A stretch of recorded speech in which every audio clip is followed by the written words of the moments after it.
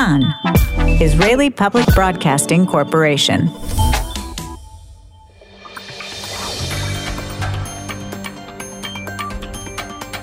You are listening to the English language news of Kan, the Israeli Public Broadcasting Corporation.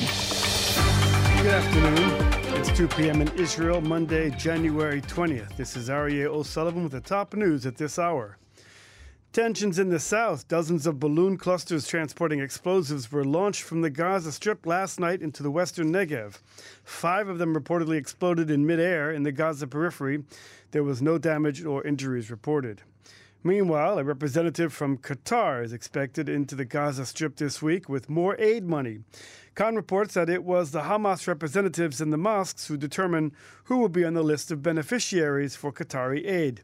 This way, Hamas ensures that most of the money will go to its supporters.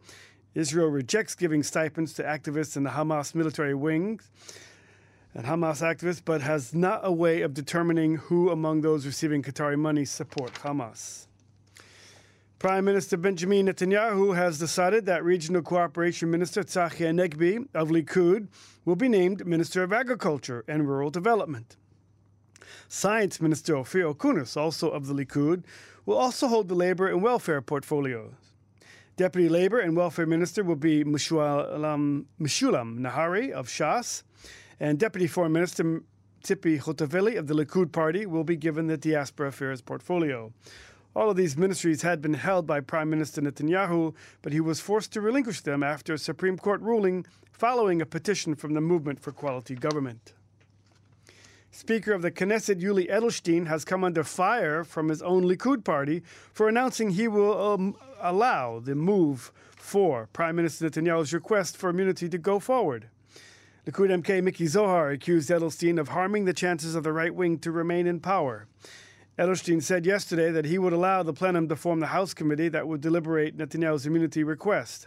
Speaking to Kan Radio, MK Zohar said that Edelstein's decision served the left wing's campaign of Just Not Bibi, and he still expected the speaker to change his decision. Regarding threats from the confidants of Netanyahu that they won't support Edelstein to be elected president in the future, Zohar said that only that was good, that the vote was in secret. As part of the arrangements to receive dozens of world leaders attending the 5th World Holocaust Forum this week, Ben Gurion Airport's Terminal 1 has been shut to international flights from today until Thursday. Flights of low-cost carriers have been transferred to Terminal 3. Internal flights to Eilat will continue to use Terminal 1. A Kan reporter has revealed a previously unknown river running near the border with Jordan in the Dead Sea region. The river, which has no name, flows year-round and is surrounded by canyon walls dozens of meters high. The 10-kilometer-long river is located in the lands allocated to the Dead Sea Works, and access to it is restricted. Environmental groups, including the Nature and Parks Authority, as well as the Tamar Regional Council, have requested from the Dead Sea Works an explanation why they never reported the river or the earthworks being done there. The public is called upon not to visit the river due to sinkholes and landmines. In Jerusalem, the bodies of 2 women in their 20s were found on Beit HaTfus Street.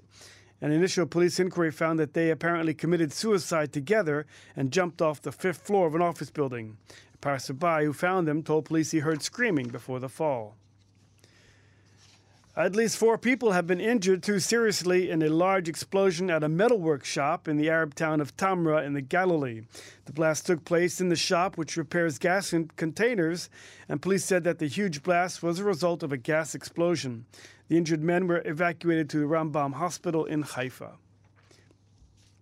There were 4 fatal crashes overnight on the Nativ Ayalon south of a 65-year-old man was killed when his vehicle flipped. Around midnight, an elderly couple were killed when their car crashed on Highway 4 near Yavne Junction. A 70-year-old man was hit and killed by a vehicle in Jerusalem's Ras El Amud neighborhood. In the first 20 days of the year, 14 people have been killed in car wrecks. Meanwhile, the level of the Sea of Galilee rose by 5 centimeters since yesterday. The Weather Authority says that the Kinneret now lacks just 1 meter, 86 centimeters, until it's full. The weather outlook: intermittent rain from the north till the northern Negev. Isolated thunder showers are expected, mainly in the north.